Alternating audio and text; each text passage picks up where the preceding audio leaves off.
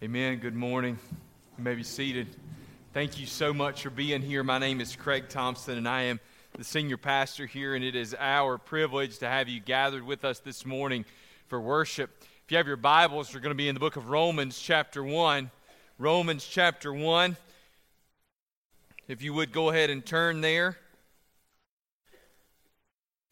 Those of you who are members here at Malvern Hill for a little while, remember that we've recently preached through the book of Romans a few years ago. So for some of you, maybe this will be familiar. We are continuing in our sermon series, Church Checkup. What does it look like to be a healthy church? This morning we're going to focus on the importance, the imperative, the necessity of healthy churches to have an evangelistic fervor. Healthy churches share the gospel.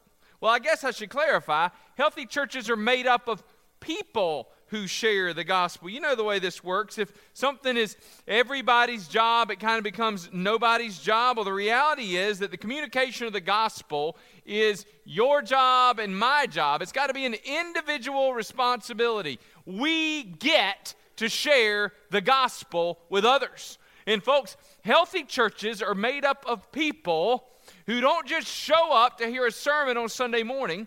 Healthy churches are made up of people who work diligently to live out a sermon every single day of every single week, proclaiming the good news of the gospel of Jesus Christ to all whom they encounter on a regular basis. So this morning we're going to consider what it looks like to be an evangelistic people. How is it that we can live out the implications of this salvation by regularly proclaiming this powerful gospel message that is given to us in the words and the life of our Savior, Jesus Christ? Stand with me in honor of God's Word. We're going to read Romans chapter 1. I'm going to actually begin in verse 13, and we're going to go all the way through verse 17, but we're going to focus this morning on verses 15 and 16. I do not want you to be aware, brothers, that I have often intended to come to you, but thus far been prevented, in order that I may reap some harvest among you as well as among the rest of the Gentiles. I am under obligation both to Greeks and to barbarians, both to the wise and the foolish. So I am eager to preach the gospel to you also who are in Rome. For I am not ashamed of the gospel, for it is the power of God for salvation to everyone who believes, to the Jew first and also to the Greek. For in it the righteousness of God is revealed from faith for faith, as it is written, the righteous shall live by faith. Let's pray together. Father, I pray that you would work in this powerful message. Lord God, not a message that comes in power because of the voice that proclaims it, but Lord God, because of the voice who wrote it. We pray, Lord God, that the gospel would be powerful today, and we trust that it will be, because your word promises that you, Lord God, will never allow your word to return void. We also know that the gospel is the power of God for salvation and for life change. And so we trust in that this morning. In Jesus' name, amen. This morning I woke up, as did all of you.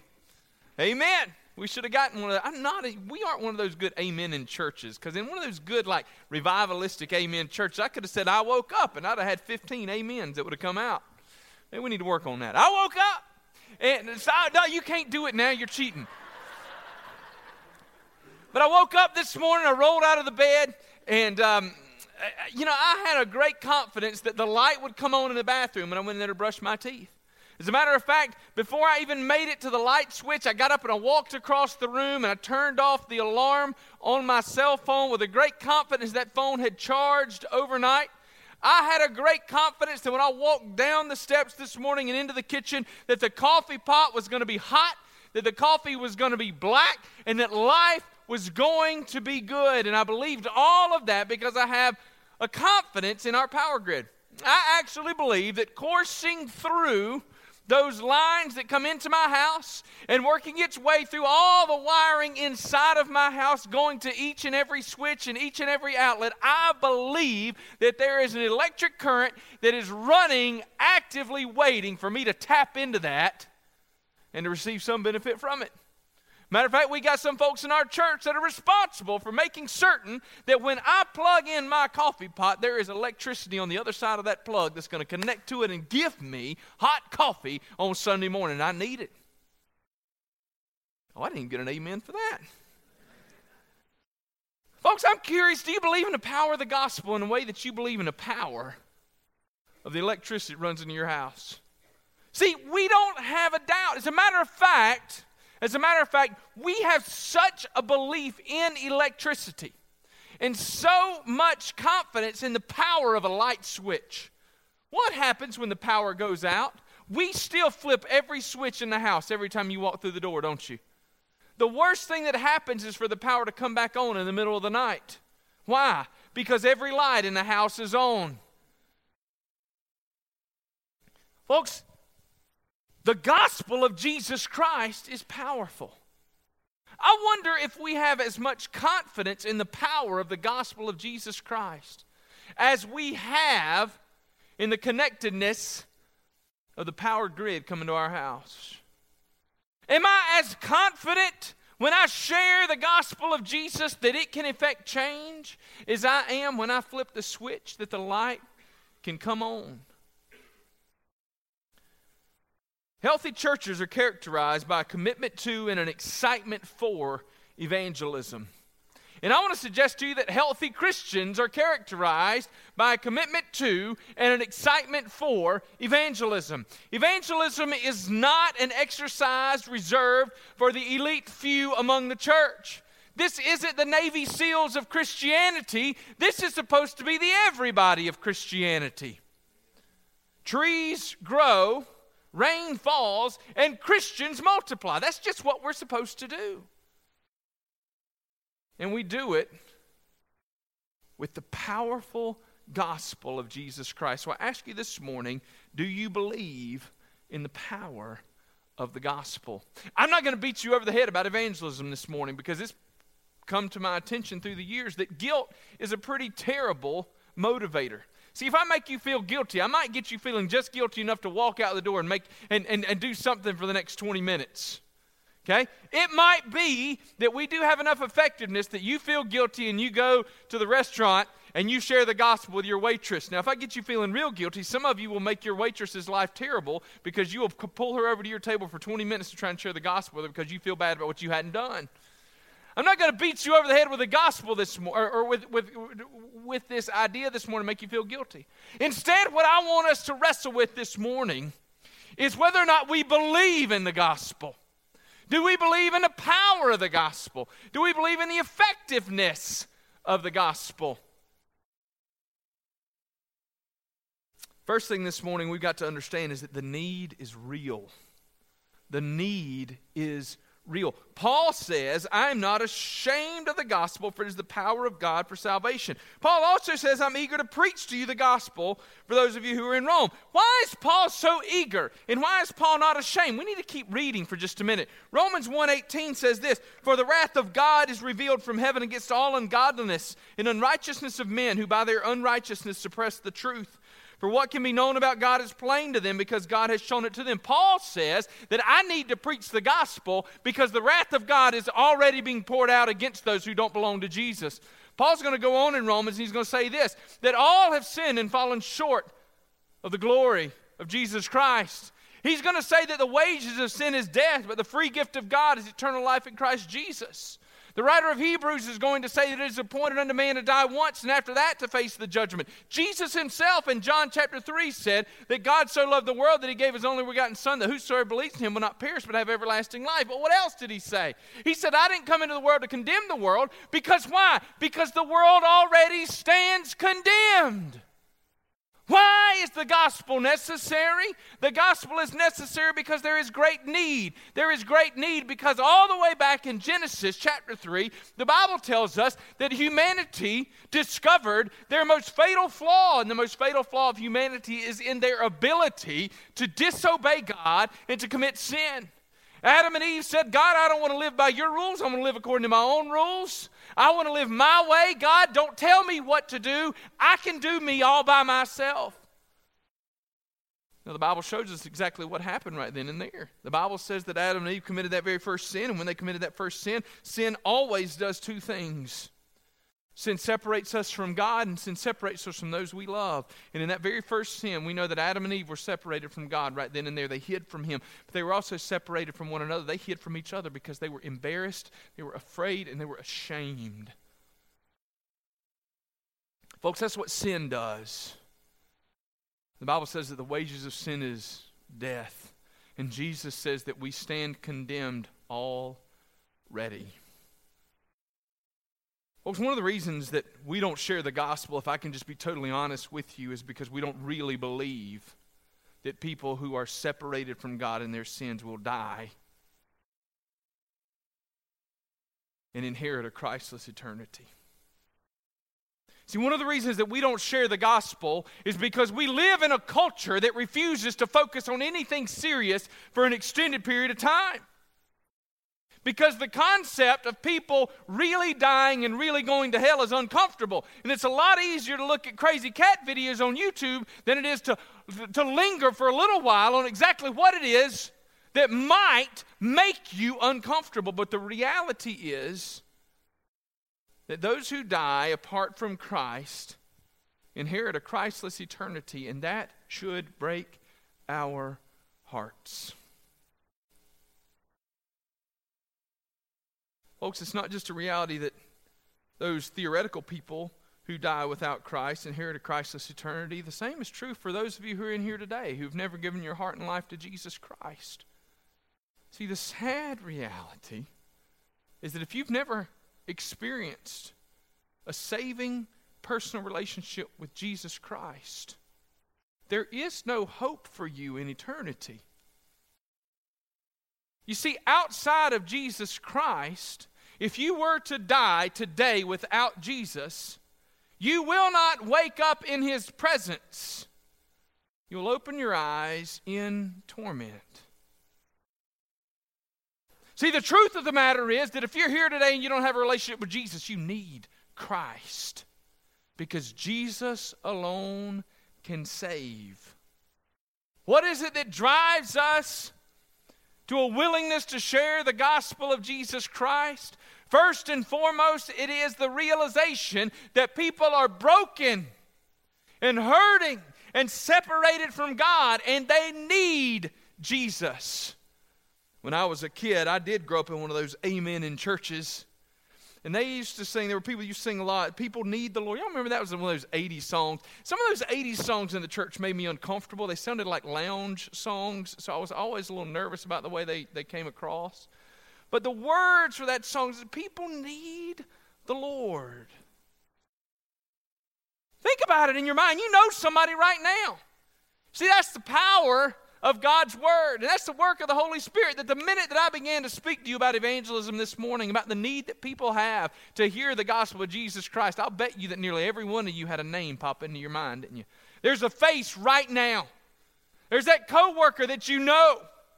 There's that student that you know. There's that friend that you know, that parent or that brother or that sister or that aunt or that uncle, that old friend, and they're right there, and you're going, oh. Have you shared? Have you warned? Have you loved? People need the Lord. Not just theoretical people, people that you know. Think about it right now. Who do you know who needs the Lord? So do you believe in the power of the gospel for that person? Do you believe that person can be saved? Do you believe that person can be rescued? Can I tell you this? The blood of Jesus is enough to cover the sins of all mankind. All who will call upon the name of the Lord shall be saved. The need is real. Second thing this morning I want us to see is that the road can be long. Look at Paul. Paul says, I'm eager to preach to you. Well, that's good. But if we go back up there, what did he say? He said, I've been trying to get there for a while. How many of you have that friend that you've been trying to get there for a while? How many of you know that person that you've been longing, you've been patiently eager, you've been praying for them to come to Jesus for a while? How many of you? Surely somebody in here has that person that you've been waiting. Maybe you've been praying for just the opportunity to share the gospel with that person. Maybe you've been trying to work out an opportunity to share the gospel. Maybe they've heard the gospel from you a bunch of times and you're just waiting for something to take place. Folks, I want you to know that the story of the gospel can be long.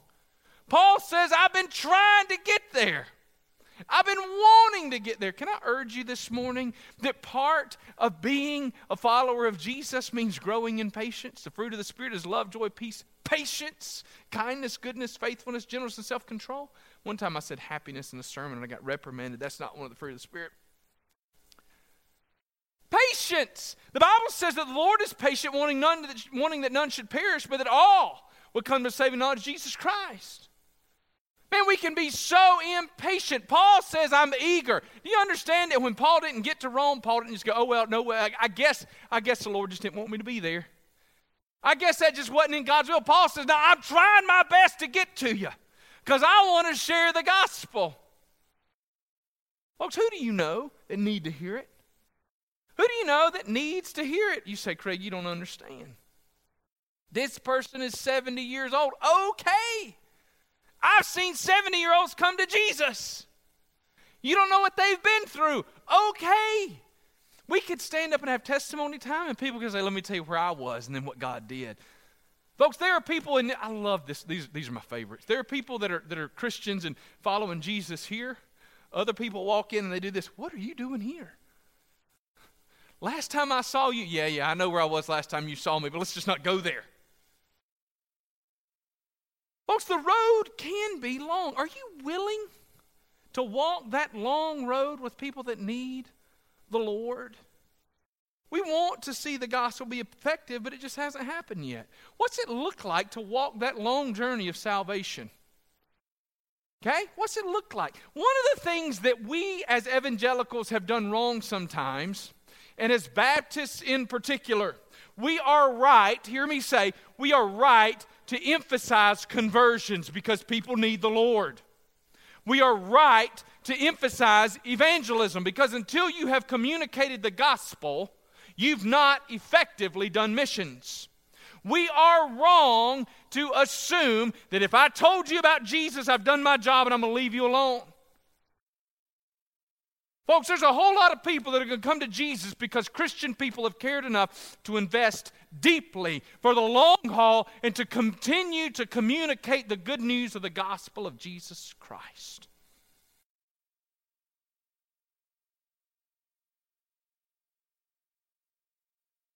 Unsaved people do unsaved things, but what they desperately need is to be influenced by the people of God. Are you willing to be patient with people who might not hear the gospel the first time? Are you willing to say it again and again and again and again and again? Are you? I had a friend some years ago who was battling an alcohol addiction. And an addiction's an evil thing. It's a demonic stronghold that gets in people's lives. But man, when he decided he wanted to get clean, and of course we wanted to support him. There were several of us that did. Y'all, I lost so much sleep trying to help that man through those times because he was drinking to go to bed and drinking to wake up. What that meant was he wasn't sleeping a whole lot. And it meant he needed a whole lot of moral support to not drink a whole lot, which meant that me, who didn't drink to go to bed at night and could just fall asleep whenever I got ready, was exhausted all the time.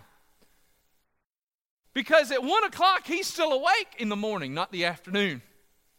And I'm like, please, somebody take me out of my misery. Folks, are we willing to walk the long, hard roads with people that need the gospel? You see, sometimes sharing the gospel requires more than just flash in a pan, cold call sort of debate. It's more that I want you to share the gospel with your waitress. I want you to share the gospel with the guy at the gas pump. I do. But I just want to make sure that you are also willing to share the gospel with your cousin at Thanksgiving and again at Christmas, and again at Easter, and at the kids' ball game. And I want you to be willing to be patient with that cousin. Once you've shared it with them and they didn't want to hear it, are you willing to continue to go and be there with them and to not cram it down their throats to make sure they know that God loves them and that you love them, but you're going to continue to walk that journey? Are you willing to do that? Are you willing to commit to praying for those folks for the long haul and waiting for the opportunity when God presents it that they will hear it again? Are you willing to pray that God would plow the ground ahead of you so that the soil would be fertile? Y'all, we've got to be willing to do the hard things. The road can be long. The road to seeing your children come to Christ can be long. Parents, are you willing to do the hard things? The hard things. We live in a microwave culture, and I know all about a microwave culture because right now we've just moved and we don't currently have a microwave. Don't try to give me one after service. We can afford a microwave. We just don't know what we want, right? Do you want one that sits on the counter? Do you want one that mounts? They got these that are in a drawer now. What is that all about? Right? I mean, what do we want? And by we, I mean Angela, let's just be honest. But that means that right now we don't have a microwave, okay? Yesterday, it was lunchtime. We were working to try and get everything organized in this new house, and it's time to eat lunch, and there's leftover pizza from Friday night, and, you know, we just got to grab it and throw it in the microwave for 15 seconds, and you got pizza, and the kids can eat. But guess what? We don't have a microwave. So I got these 4 kids who were hungry. And you know what they had? They had to wait 15 minutes before that pizza was warm enough for them to eat it. 15 whole minutes. You'd have thought Sloan was going to die.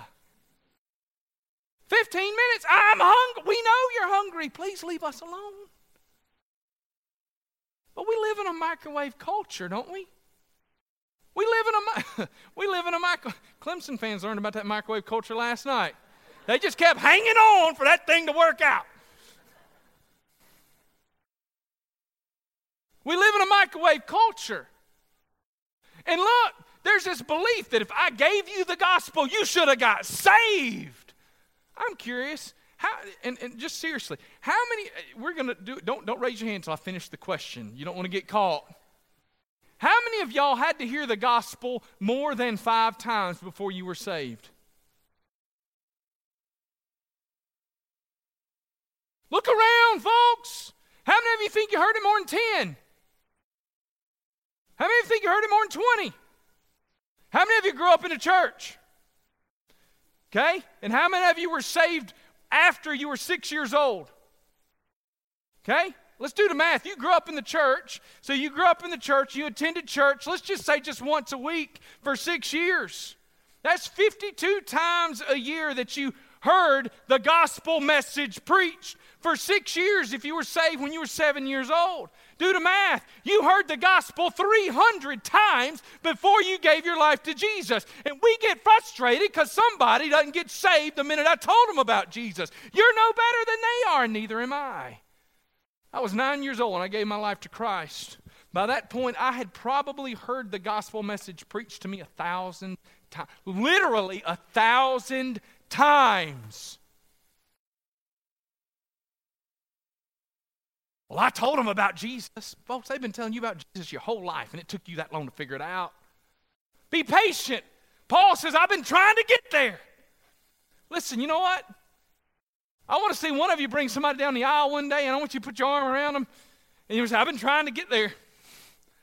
And we finally got there. I love it. I love it when folks get saved late in life, and I love to hear their spouse say, I've been praying for 20 years, for 30 years, for 40 years. I didn't quit. I didn't stop.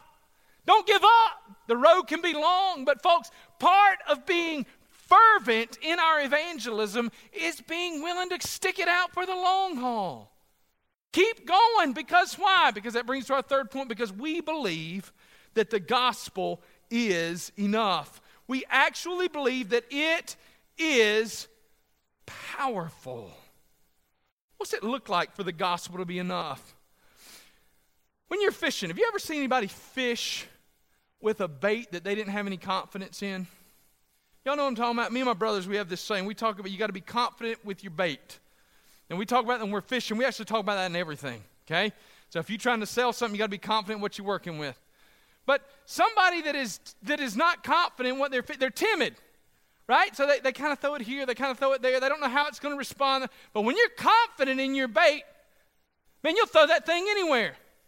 Listen, I've got a particular, I ain't going to tell y'all what it is, but I got a particular worm that I fish with.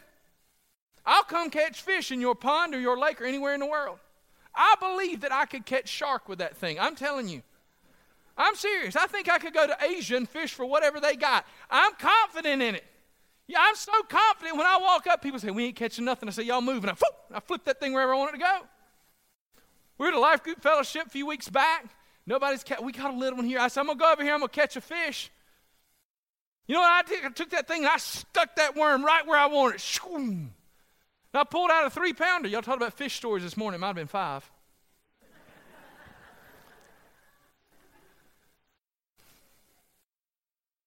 Man, I'm confident in it. I'm so confident sometimes I show up to fish with nothing but a rod and a reel and that pack of worms in my back pocket, and that's all I bring. I do usually have an extra hook. Folks, are you confident in the power of the gospel? Do you believe that it is actually enough? Folks, just like we need to have confidence when we're fishing, the same's got to be true in evangelism. You've got to be confident the proclamation of the gospel is so powerful that it affects salvation in those who believe. I love the way that Tom Schreiner said that. It affects salvation. It's what brings it about. It is the electrical charge that brings the power. You didn't save yourself. The gospel of Jesus Christ is the power that brings about your salvation. It is that strong. Do you believe it? Do you believe it so much that you walk up into the darkest place in all of the world and somebody says, what you going to do? You say, I've got the answer. And you just walk in and say, let me tell you about Jesus. Are you willing to walk in with Jesus and nothing else? And somebody says nothing has worked here, and you say, it's all right because I've got the answer. Folks, you don't need gimmicks. You don't need polished presentations. You just need the gospel. When Angela and I were in Latvia last fall, I preached on a Sunday morning. I've been preaching off and on since I was in my teens, and I've been preaching regularly since I was 19 years old. I've preached some bad sermons. Thank you, Kevin. I've heard yours, buddy. I'm just saying. Some of y'all have preached some bad sermons. I've heard those too. Y'all, I've preached some bad sermons. I'm not sure I've ever preached a worse sermon than I preached last fall in Adaži, Latvia. It was terrible. Okay? There were like 15 people in the whole room. I'm having to speak through a translator, which is really difficult, even if you're good at it, and I'm not. And the translator is trying to translate not just theological terms, which is very difficult, but he's trying to translate my version of English. Let y'all think about that for a minute. It was so bad. Luke and Patty Talbert, our missionaries there, were sitting right there in the front row, and the sermon went like this. I would say a sentence. The interpreter would try to interpret my sentence. Patty would correct the interpreter's interpretation. Everybody would look around in the room, and they kind of nod their head. I'd talk to Luke and Patty so I could figure out what in the world is going on, and then I'd go on to the next sentence. Y'all, it was awful. By the time I finished, I was sweating, I was upset, I was nervous. I mean, listen, they were so excited for me to come and preach to them, and I showed up and I laid an egg.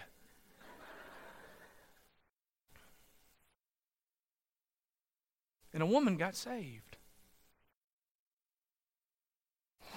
What? I said, what is going on? Woman got saved. How does that happen? We had a guy here get saved during the announcements a couple years ago. During the announcements. How does that happen? Because the gospel of Jesus Christ is powerful. And Craig Thompson can go and mess up a sermon. And he can mess up a translator. And the translator can be so bad that the Americans who are new to the country have got to figure out how to turn whatever I'm saying and whatever he's saying into something that everybody else can appreciate and can get something out of. And in the midst of all of that, Jesus can still effect salvation through the power of the Holy Spirit and the shed blood of Christ in the lives of those who are far, far from Jesus. You know, in that same sermon, it just so happened that an English-speaking woman showed up to hear the message. Why? Because not only is the power of the gospel enough to bring about salvation, ready for this? The power of the Holy Spirit is strong enough to draw them in.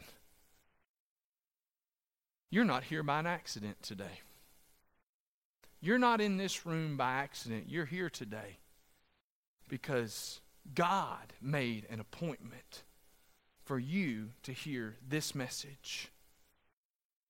You're here because the Holy Spirit has a desire for you to hear this message. Perhaps more than anything else, God wants you to hear this morning, the gospel is enough. What's it enough to do? It's powerful to save you from your sin. But watch this. We're going to come to the Lord's Supper in just a minute, but let me give you this. Paul was going to preach to the Roman church. The people to whom Paul was writing were the church. In other words, they were followers of Jesus. They had already given their life to Christ. And Paul says, I can't wait to get there and preach to you the gospel. Because the gospel isn't just for lost people. The gospel is for saved people. And the gospel can continue to work. This morning we're going to come to the Lord's Supper. Our children are going to walk in. Don't be distracted. But as we look at the Lord's Supper this morning, and as our deacons begin to make their way up front, the Lord's Supper is the gospel on display. Because the Lord's Supper is a reminder of what God did on the cross of Jesus Christ. Because there on the cross of Jesus Christ, the Bible says that Jesus' body was broken and his blood was shed so that your sins and mine could be forgiven. And so this morning, with that in mind, and with the reminder that the gospel is powerful, we're going to come to observe the Lord's Supper.